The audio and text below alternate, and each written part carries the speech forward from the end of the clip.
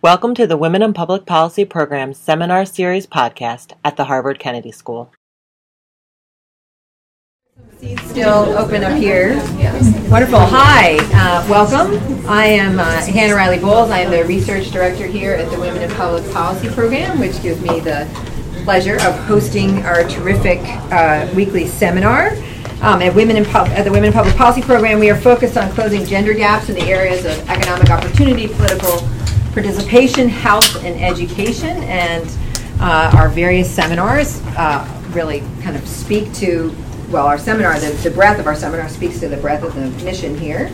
And today, we're really excited to have Alexandra van Geen, who is now an assistant professor at the Erasmus School of Economics in the Department of Finance. She was a doctoral student here at the Kennedy School, so it's particularly fun to have seen her flown off and doing her fabulous, on the wings of her fabulous research that she's done here.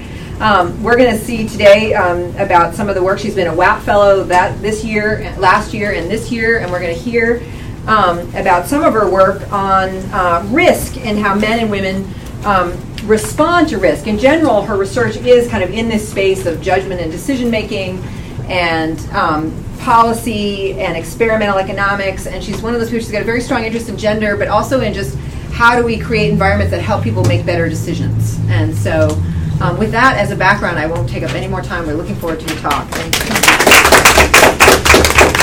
Thank you so much for the introduction, and I'm really happy to be back here. It's been 4 months since I graduated, which is really good. So thank you for being here. So today I'll be presenting my work I like this slide difference on gender differences and risk preferences. So we know there's a lot of research. We know it's claimed all the time females are more risk averse than men. That research is really based on isolated risk taking. So we compare risk preferences for a particular risk, and then we see yes, females are more risk averse than men. However, in practice, risk taking rarely occurs in isolation. So we have a lot of other risk sitting in the background, for example. So, background risk, other risk unrelated to the risk that we are evaluating can affect risk-taking. So, for example, consider a technician who is just considering undergoing a risky medical procedure. At the same time, there might be a reorganization at her work, and it can be a very risky situation that might well affect her decision to undergo the procedure, even though the risks are not related. Similarly, realized risk. So risks that we have taken on in the past may affect our risk-taking currently. So for example, consider a day trader who had just made a risky investment that turned out very, very well, and so he just may earn a lot of money. That may well affect his future willingness to take on risk, even though that risk is completely unrelated to that previous risk.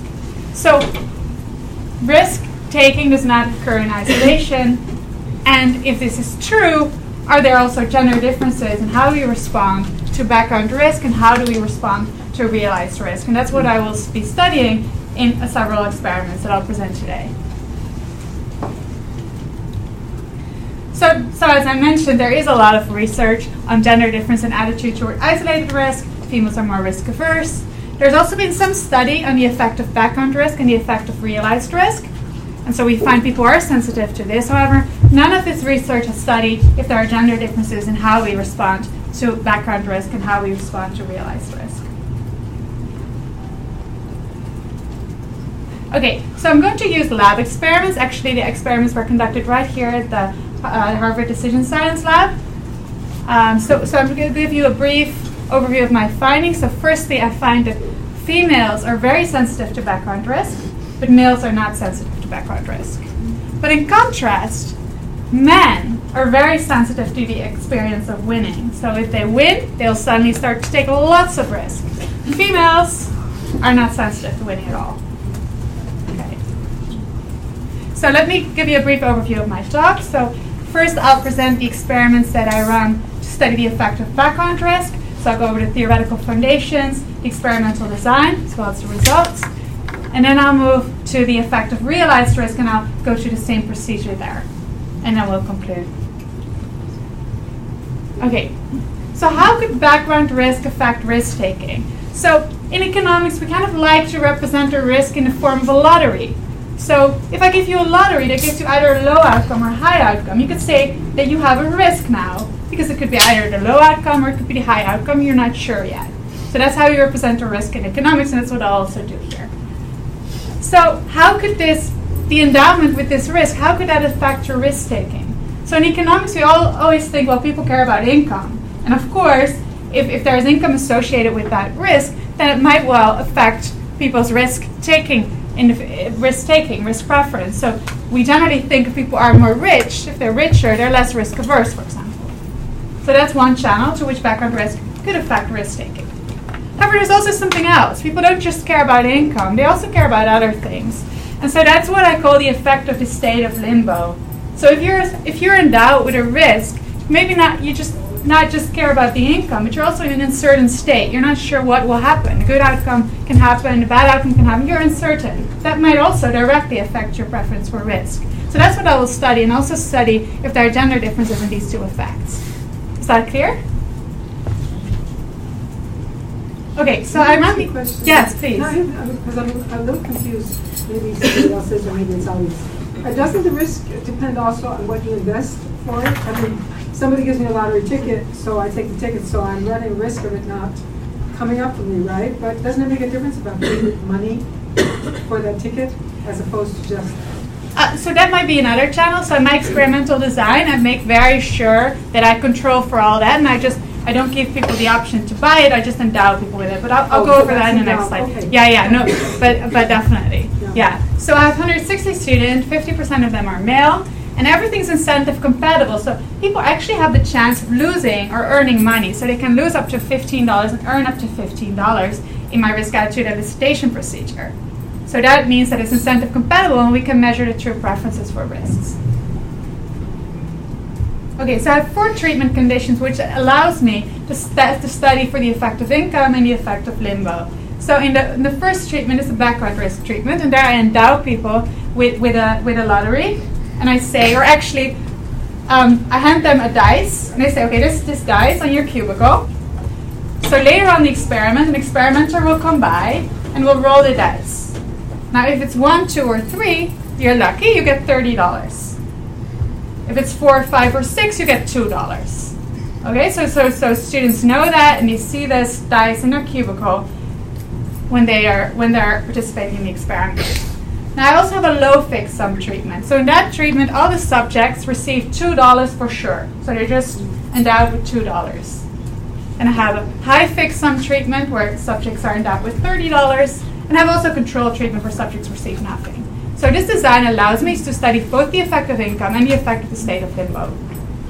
So let me show you how that works. So here we have the 4 treatments. So first, in the background risk treatment, they're endowed with a lottery. The fixed sum treatments, they're endowed with a fixed sum. And then what I do, first I measure the risk attitude elicitation. And then that allows me to study if these treatments have an effect on risk taking. And then subjects learn the payoffs, and in the background risk treatment there's also the dice roll, and they learn the outcome of the dice roll as well. Okay, so let me first go over some of the raw results. So I just give you here the percentage of choices for the safe option. So if people have more choices for the safe option, that means they're more risk averse. Yes. I'm sorry, can you go back and explain again the I get your conditions, and then are these 3 stages in the... Yeah, so right. And so why is only the background risk treatment? The dice roll is related to... Yeah. So the dice roll is what determines their outcome, and that's so this is just a setup of the experiment. Okay. And this is really what we're interested in, because here there are the treatments, and then So you're just going to collect data on their risk attitudes. So yeah, at that's what I do this stage, here. based on the condition that they're assigned to. Right, exactly. Yes. Very good. Okay, so let us look at the control treatment. What do we find there? So I find for females, they're significantly more likely to choose for the safe option than males. Well, this is what we expect. This is consistent with the literature. In isolated situations, females are more risk averse. So this is not surprising, but that's what we find in control treatment. Then with the background risk treatment, I see that females are much less likely to go for the safe option. So they become more risk-taking, and it's a significant effect. Now for males, they do not find anything, so they do not respond significantly to the effect of the background risk. Now the effect for females is so strong that there's now no longer a significant gender difference in risk-taking.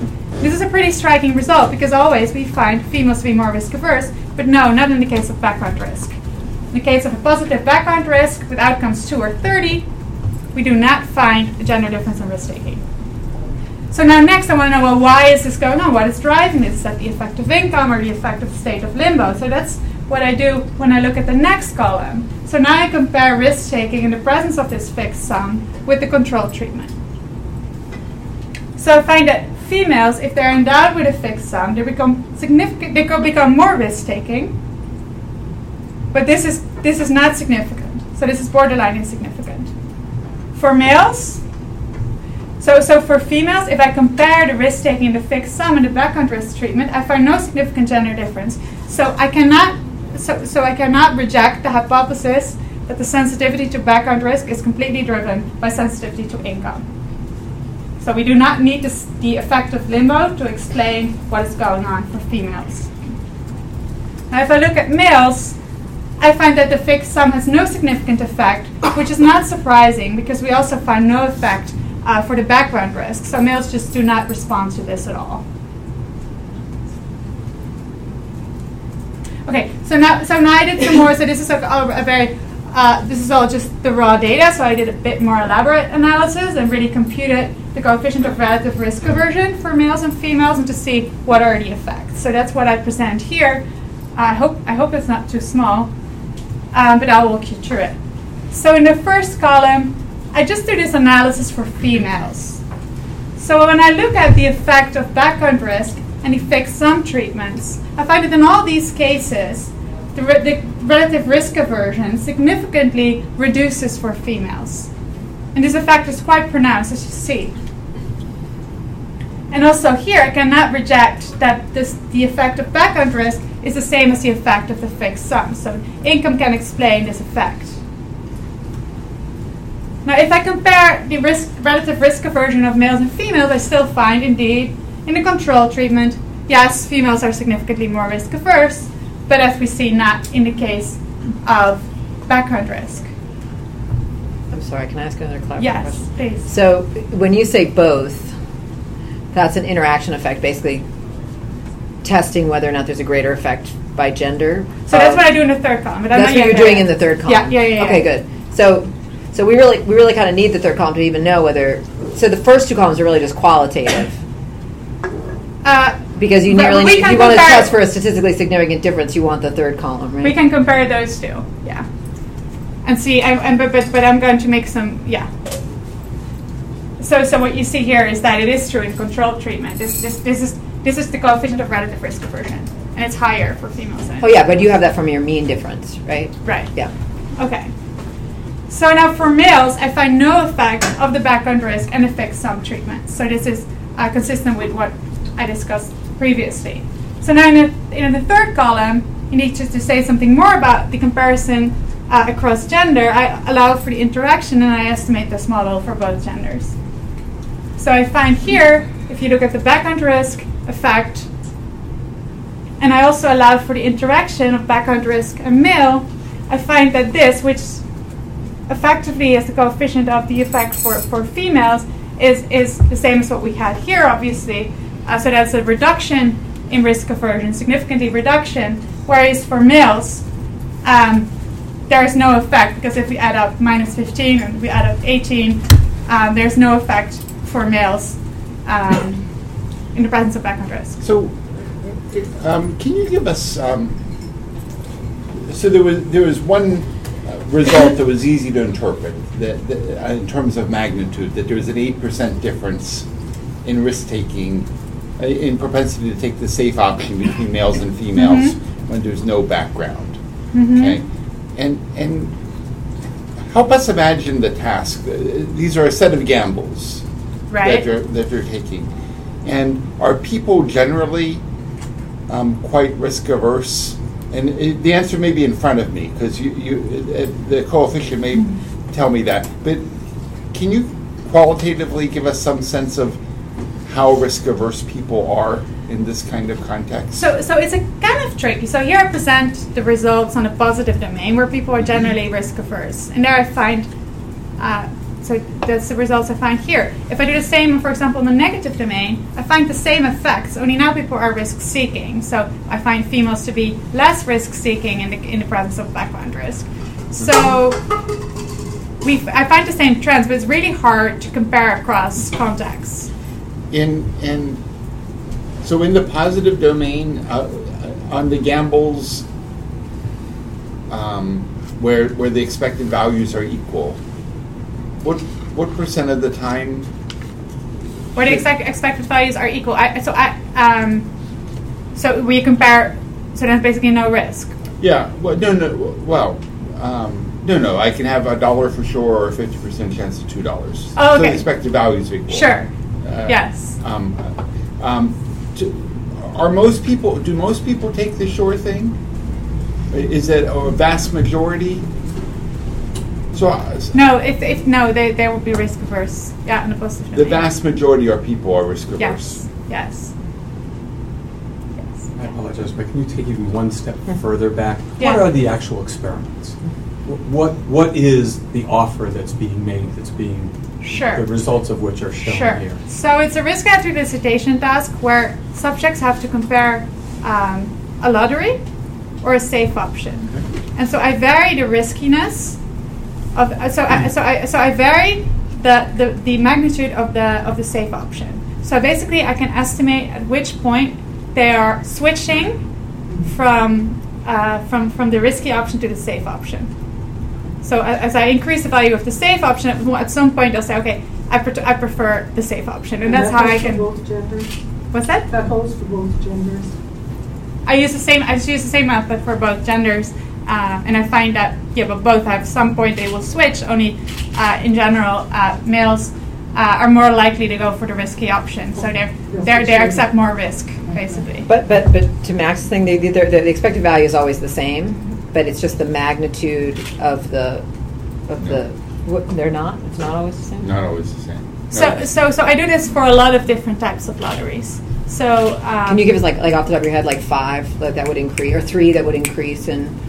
So yeah, I would say on a positive domain, I would say 20% chance of getting $2 and 80% chance of getting $8. And then I would compare that with different safe options. I do the same for mix, so 20% chance of losing $2 and 80% chance of earning 4. And I also have in a negative domain 20% chance of losing 5 and 80% of losing 4, for example. And then I just see for each of these lotteries what is the safe option that makes people basically indifferent between those two choices. And so the safe option for women is lower than the safe option. No. The safe option for women. So they need to. They're willing to accept a lower safe option. That's right. Yes. So here for background risk, I'm just going back. I'm assuming this is clear now. For the background risk treatment, I find so no effect for males, but I do find an effect for females. For the low fixed sum treatment, again, we find a significant reduction for females, but for males, once we add those up, there's no significant gender difference. There's no significant effect for males. And same thing for the high fixed sum treatment. In the end, we cannot say that there's an effect for males. And these effects are so strong that if we compare those coefficients with the effect for male, we find that there is no gender difference in risk-taking. So once we are in a situation where there is either background risk or where people are presented with a fixed sum, the increase in risk-taking, so the increase in risk tolerance for females is so strong that we cannot no longer find a significant gender difference. Okay?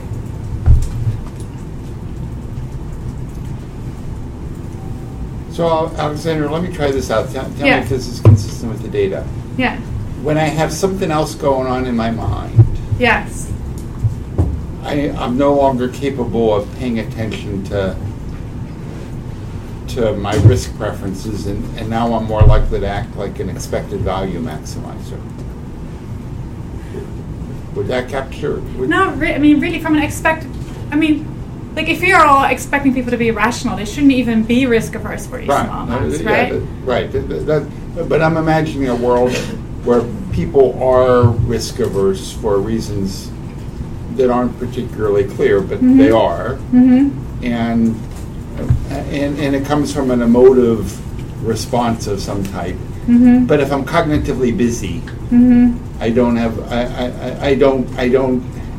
that same feeling. So that sort of anything busy makes me lean toward more of an expected value decision on the gambles. I don't know if I'm right. Well, that is consistent with this data. So it's one story you could tell. Yes. Okay. Yes. And then that would not hold for males. Right. Right. Yeah. Can you go back to your means? There we go.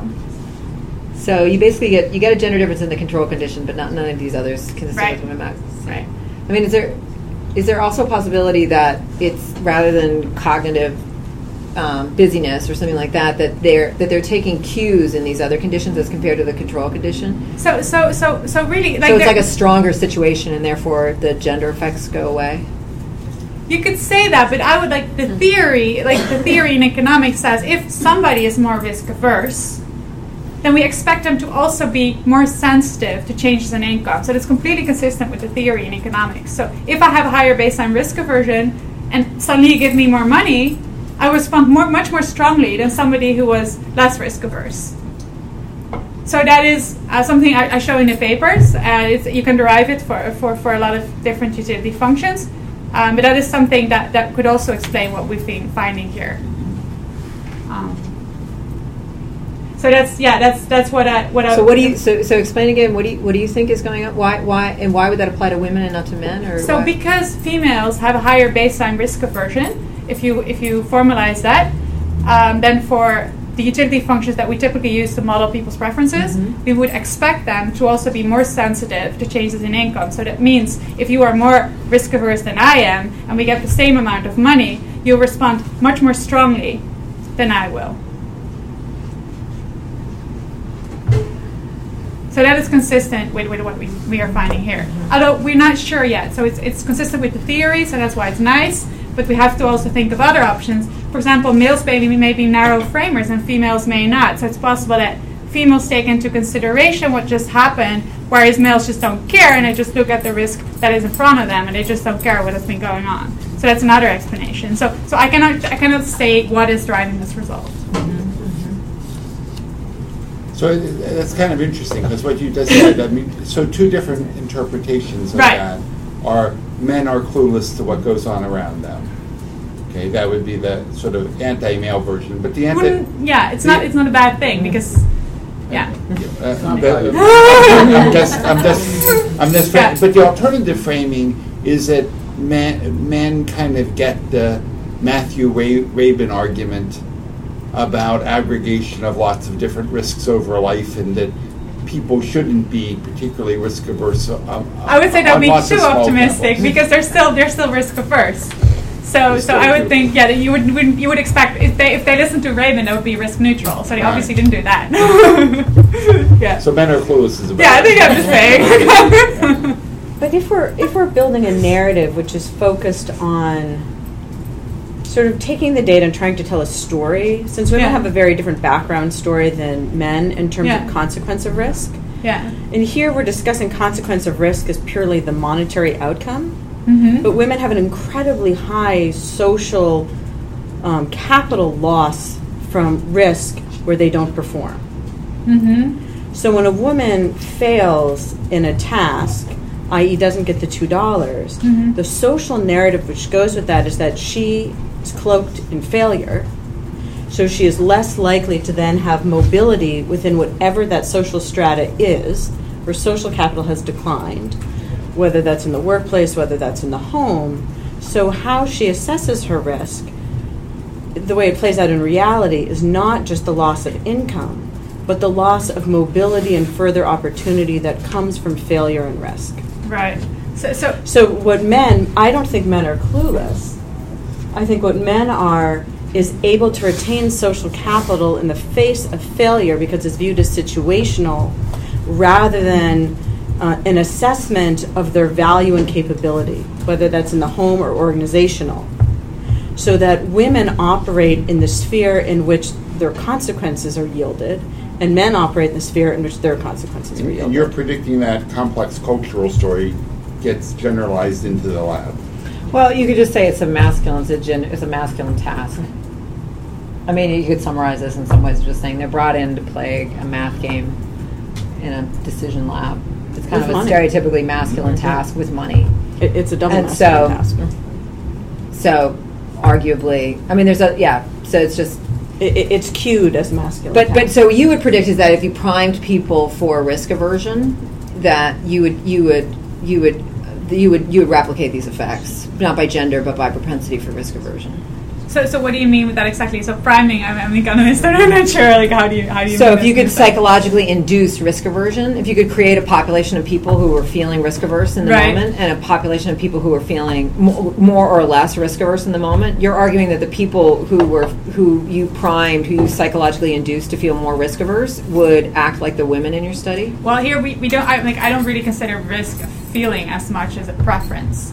So I would consider people to have stable underlying risk preferences that do respond to context, but I wouldn't say that it's an induction of a feeling. I don't look at it. But it can't be if all you have to do is assign them to a random condition and you can move their risk preferences by multiple points, right? So no, it can be because we take risk aversion to be a consequence of the derivative of the utility function, and so if that utility function is over whatever, for example, income, and income changes, we therefore also expect a change in risk aversion, even though the utility function is constant and fixed. I mean, you could view it as it's a preference.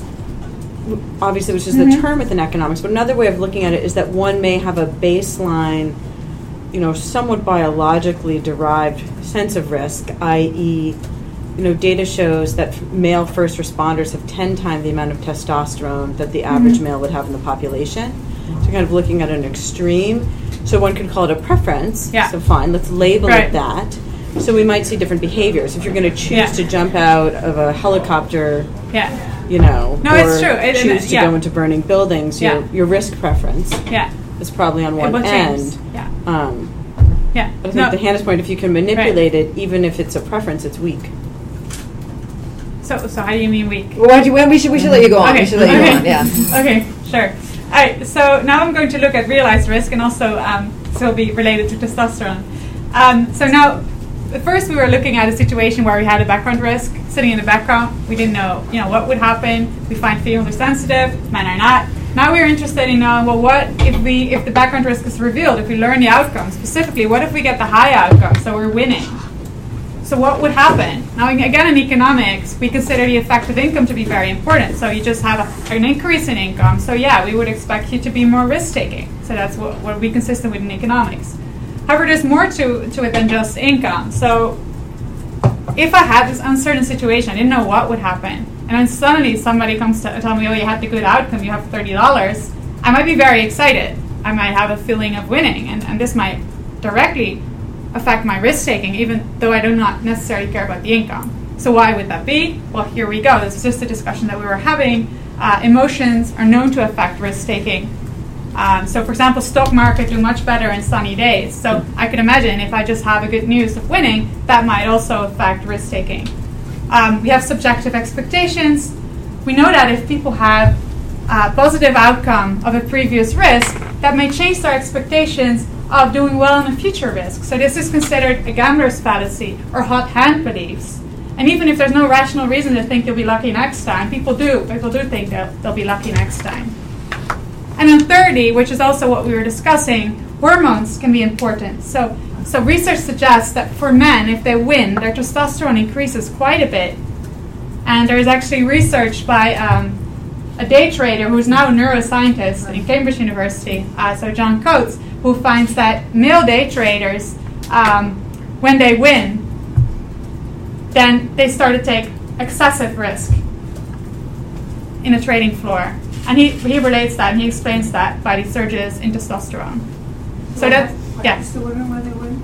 What's that? What happens to women's testosterone? We don't know. We don't know what happens to, I mean, in general, When they win, do they get an increase in testosterone too? well, that hasn't been studied. So I'll be the first person studying what happens to women just in their decision making. I don't look at their testosterone. I can tell you females just have much less testosterone than men. So it's just not, I would expect it to not be so much of a factor in their decision making, but that's just speculation. Rose McDermott's research showed that, for example, postmenopausal women function like 18-year-old males. Yeah. In lab-based risk games, you might want to look at that. Yeah, I would definitely. It's really I'm gonna interesting. And think Margaret Thatcher, think Golda Meir. No, seriously, when you think about the profile of risk taking, yeah. Wow, that's interesting. I definitely want to look at that. Okay, so what do we do next? So this is just again the setup of the experiment. So remember, we were in a background risk treatment. An experimenter came by, rolled the dice, and subject learned whether they got the $2 or the $30. And I can tell you this was a very emotional experience. So people were very anxious, and when somebody would roll the dice, they definitely had an emotional response. I can tell you that. Okay, it doesn't tell me anything about how they would respond to their risk taking, but there's definitely a very strong emotional effect in the lab. So then, of course, subjects either get $2 or $30, and that allows me to study what is the effect of getting the high outcome. What is the effect of the $30? So I do again. I again estimate a regression. So I estimate the coefficient of relative risk aversion for both genders, and I show you here in the first column. First, I just control for income. So basically, I just look at what is the effect of getting 30, what is the effect of get 2. Now, remember that the fixed sum treatments where they receive $30 or $2, this happened a while back, so I don't expect a very strong effect of just the income effect. Then I also look at winning and losing. So winning is an indicator that is won whenever you were in a background risk treatment and you got the $30. And losing is an indicator when you were in a background risk treatment and you got the $2. And then So winning and getting 30 are financially the same situation, right? In both cases. So if I'm in the background risk treatment and I win, this guy is 1 and this guy is 1. Right. Okay. And getting $2 is financially the same as losing because I'm again getting $2. Perfect. Correct. Okay. So then I also look at meal, and then of course for us what is interesting is this interaction. Okay, what is the gender specific effect of income? Getting 30. What is the gender specific effect of winning? So that's what I look at.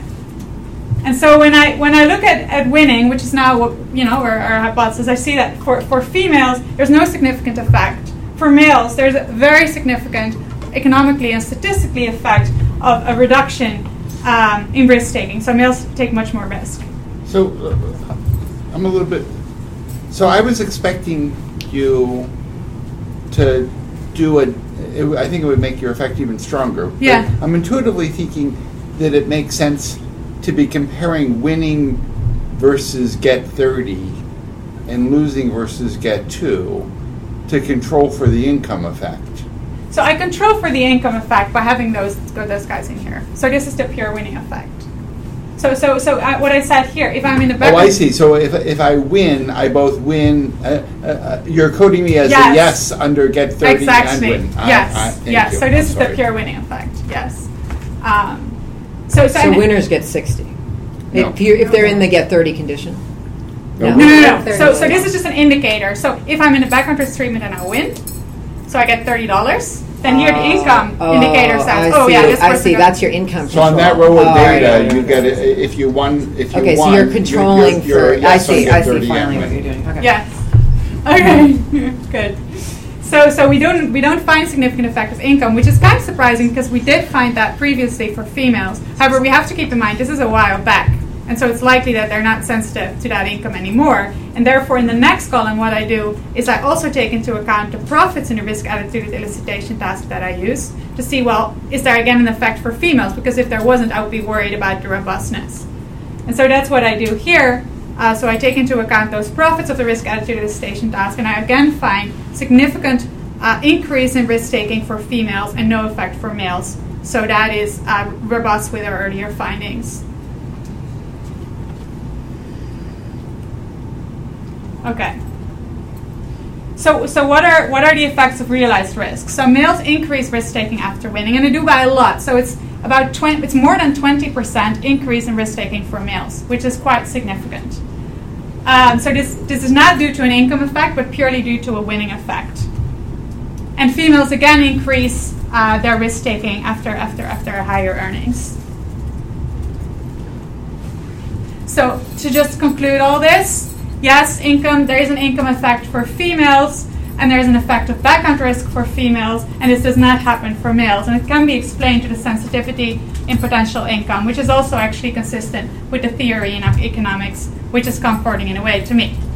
Then there is a winning effect for males, but not for females, and this is also quite pronounced. So what are the implications of this finding? So oftentimes we want to actually have people take more risk. In a microfinance setting, females are often considered to take suboptimal low risk. We could imagine that if we would endow them in different periods with positive income, that would increase their risk taking by more. So that's one option we could consider, just basing ourselves on these findings. Now, there's obviously these findings have very severe implications for settings where decision makers are mostly male. For example, in the stock market. So if they have a previous win, this indeed suggests they will have excessive risk-taking. That's just too much. It's 20% higher. It's really a lot. So in that case, we could think of trying to have a more balanced gender distribution, or we could think of introducing nudges for these day traders so that they can commit, so that they have previous high winnings, that they can commit to constrain their risk-taking in the future. So those are just two things I thought of. I would love to hear more ideas and suggestions. Oh yes, please.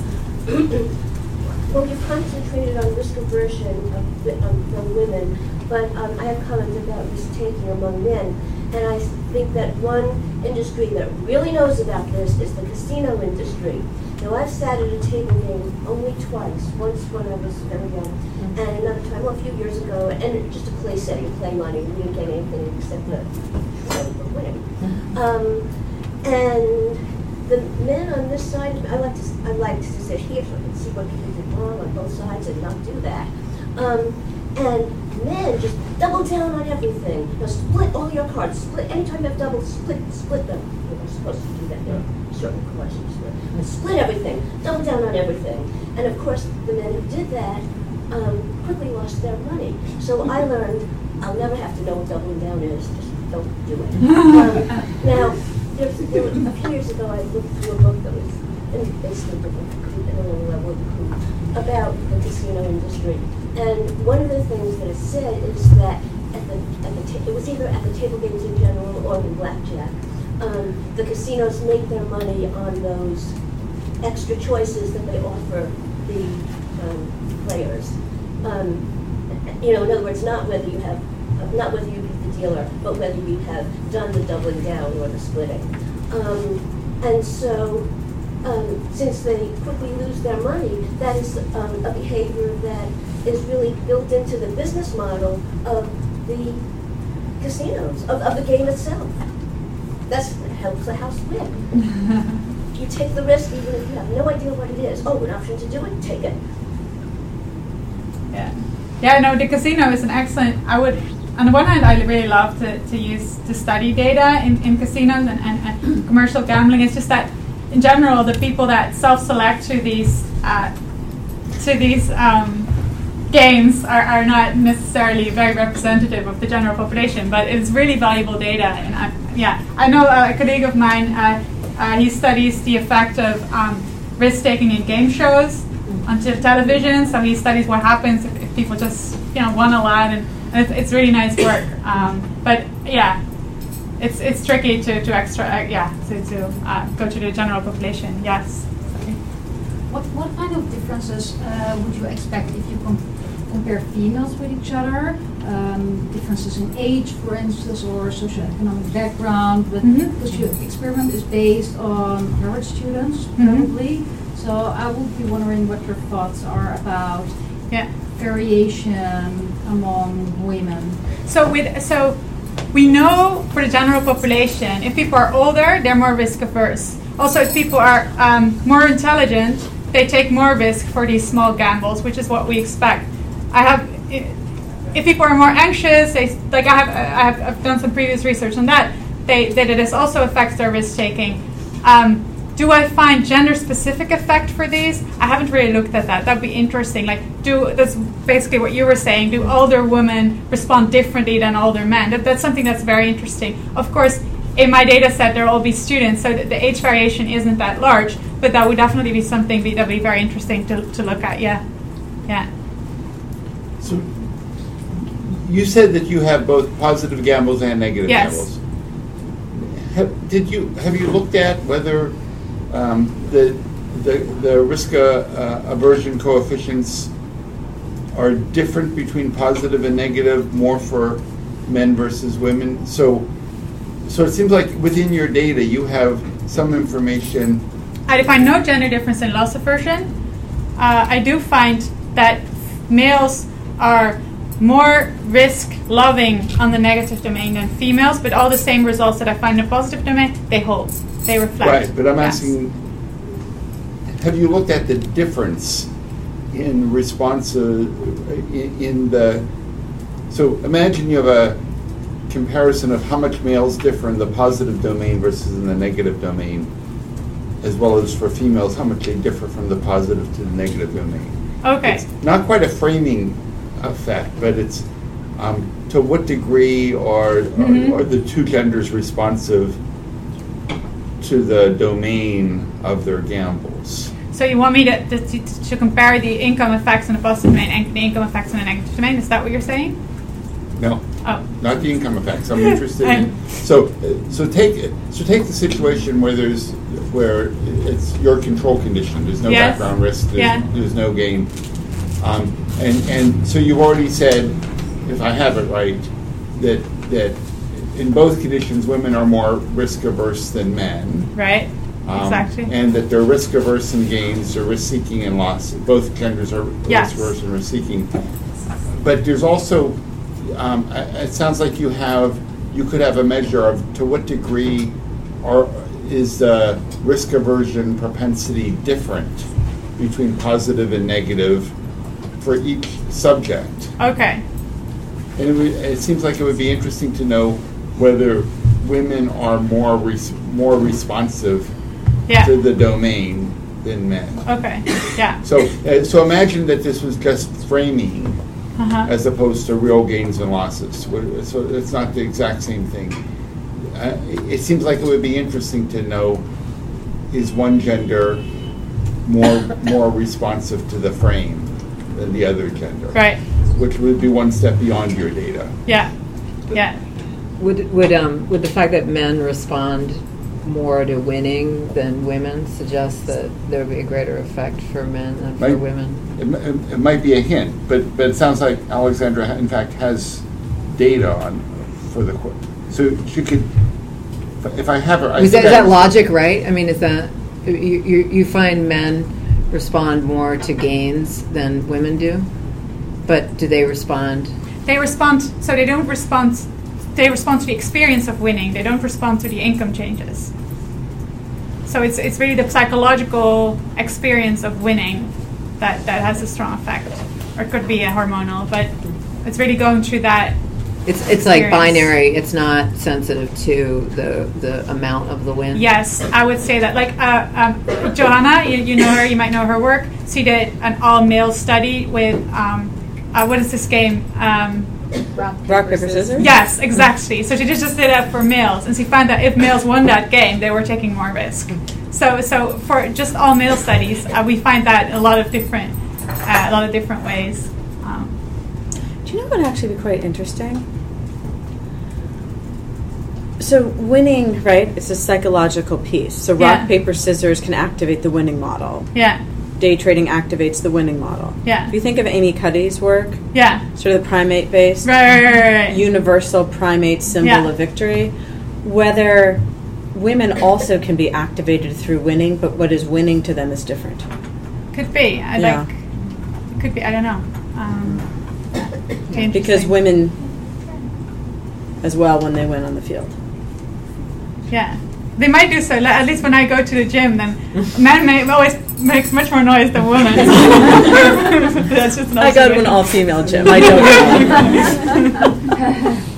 But gambling and sports are both male stereotypic tasks. So it may be interesting to think about what would be Right.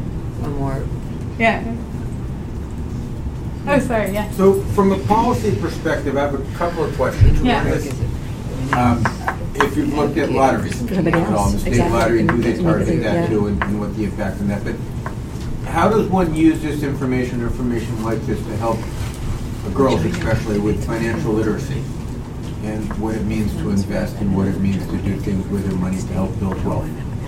So there's literature on finance, and more and more that suggests, well, there is a big literacy gap in gender literacy gap when it comes to financial risks. And also in previous research of mine, I find that the gender gap in risk taking is very context dependent. And so in some domains, their gender gap is much less pronounced. But what I find is that in the financial domain, there's a huge gap that we cannot really explain.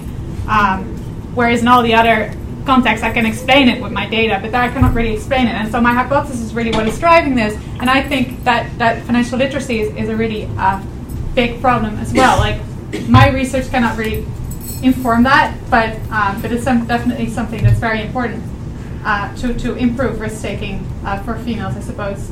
Although on the other hand, there's also research that finds that female investors make higher profits just because they're less overconfident and they just are less actively trading. So actively trading is a bad idea if you want to have high rewards, just because it's costly. And so males that are very overconfident and just start trading, they make lower profits. So it's not necessarily true that that cautious attitude is bad in that sense. But I'm not thinking about traders. I'm thinking about the 13-year-old girl who's going to become a 55-year-old whatever. And how does one instill financial literacy without having to become a trader along the lines in terms of the value of what one produces or the price of what one pays and the benefit you get from it? So you're seeking ways to increase financial literacy. Right. I'm looking at your information and it's Yeah. interesting, but if I don't, my wife's not a trader, so where do I take this and do something useful for it with it? And I'm thinking financial literacy is one way, and how does... Yeah, I'm not sure. So I'm not sure if it is true that these effects go away if females are more financially literate. I'm not sure that is true at all, because this is not really even related to the financial domain. So I don't know if that's going to help us at all. And also, I wouldn't even say that females are doing very poorly here. I mean, we find differences, but it's not very clear that this is necessarily females are doing worse than men in any way. I cannot really say that from this data. Yeah, I mean, the whole idea is that the women are not responding to a roll of the dice, basically. The Right. men are. So the women are reality-based and the men are nuts, right? so I mean, they don't need the financial literacy. It's men who need to be restrained from this irrational optimism or belief that something that is situational is inherent in them. They're just winners and they're going to go for it. Well, I think everyone needs financial literacy. I was looking at Well, I this, mean, in if this there's a particular difference between the aspect. genders, we can target our educational efforts differently based on what we know about how different genders react in certain circumstances. So yeah, but if this is really, like, for example, the increase in risk taking, if that's really the consequence of testosterone, I doubt that informing people is really going to help them. So maybe then what I was saying, a nudge, something that helps them to constrain themselves, might be a more effective way. We find a lot of times in behavioral science that it's not lack of information that is causing particular behavior, but it is uncontrollable, irresistible urges or biases and heuristics that are still there even when we inform the subjects. So, yeah. And just let me note, because people are embedded in their cultural normscape, we see differences in competitive behavior in sports in the United States because we have a real overlay of consistent, repetitive modeling of those differences. But, for example, one of the faculty members who has often come for negotiation seminars ran the same competitive-based studies. In Sweden, there's no difference in competitive behaviors. So these behaviors, though they may be impacted by things like testosterone or cortisol, and someone who has 10 times the normal amount may choose a different profession, these effects are totally mitigated by cultural landscape, just the way our cultural norms can even turn off and on genes. Like this is not there's no evidence that this is biologically based in a way that's fixed, as opposed to interactive. Dulcie, you don't have any performance measures. Do you have performance measures here?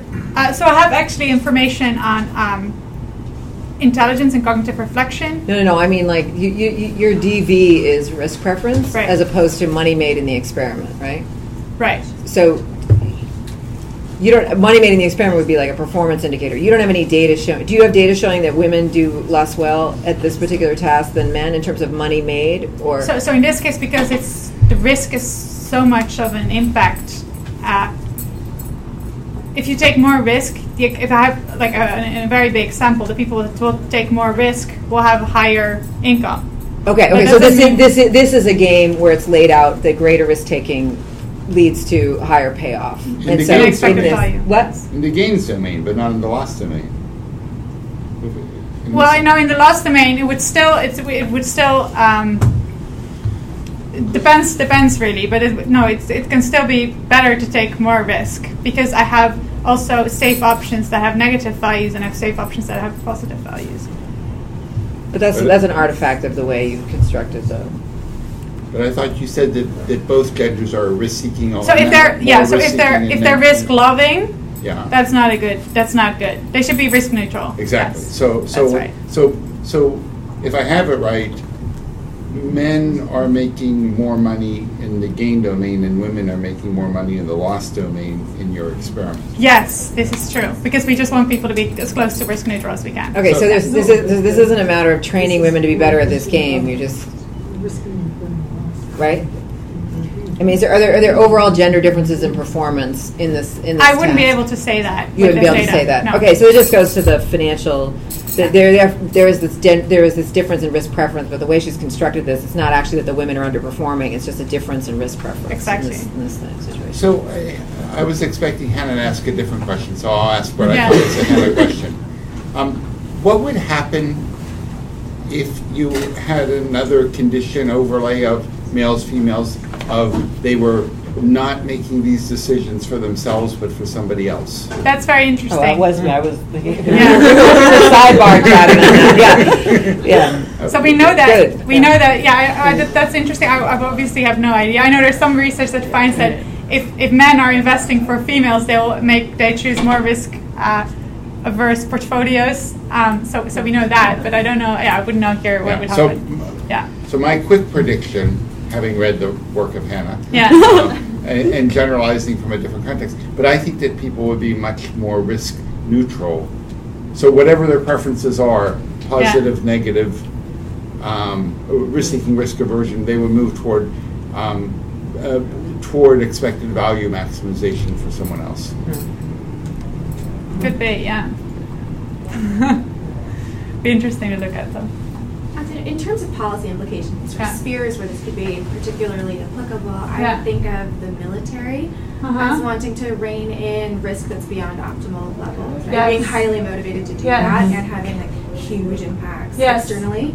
And then I would also think about elections and how does legislators' behavior change shortly after they're reelected, right? So if it's their third term in Congress, but now they're taking a vote in January, right? Are they more risk-seeking in their policy making? Right? Are they more willing to take risks in sort of the national budget or other questions like that? And both being like hugely male-dominated, right? How many risks are being taken that could be optimized versus others? Yeah, that's good. Thanks. Yeah. You indicated that for the males, if they win, they get this emotional or some reaction, some response that leads to greater risk. Yeah. When they then lose, what happens in the other direction? So, because of power, I couldn't look at that, and I haven't looked at that. So that's something that I would have to do in the future. It's actually not straightforward. like I wouldn't be able. There's a lot of, on the one hand, you hate losses, and so you might take more risk. On the other hand, you might feel very bad, and so yeah, it's an interesting question. Yes. One other? Yes. What does the literature say happens to these kinds of choice models when the monetary value goes from trivial to substantial? So we haven't, it's like this is the only research that has been focusing on both men and women. In general, if we, so there's been some research like what happens if we blow up the stakes. We find in general that people become more risk averse when it comes to higher stakes, but the same trends appear to hold. So if I do something for low stakes and I do something for high stakes, I kind of observe the same dynamics, but yeah.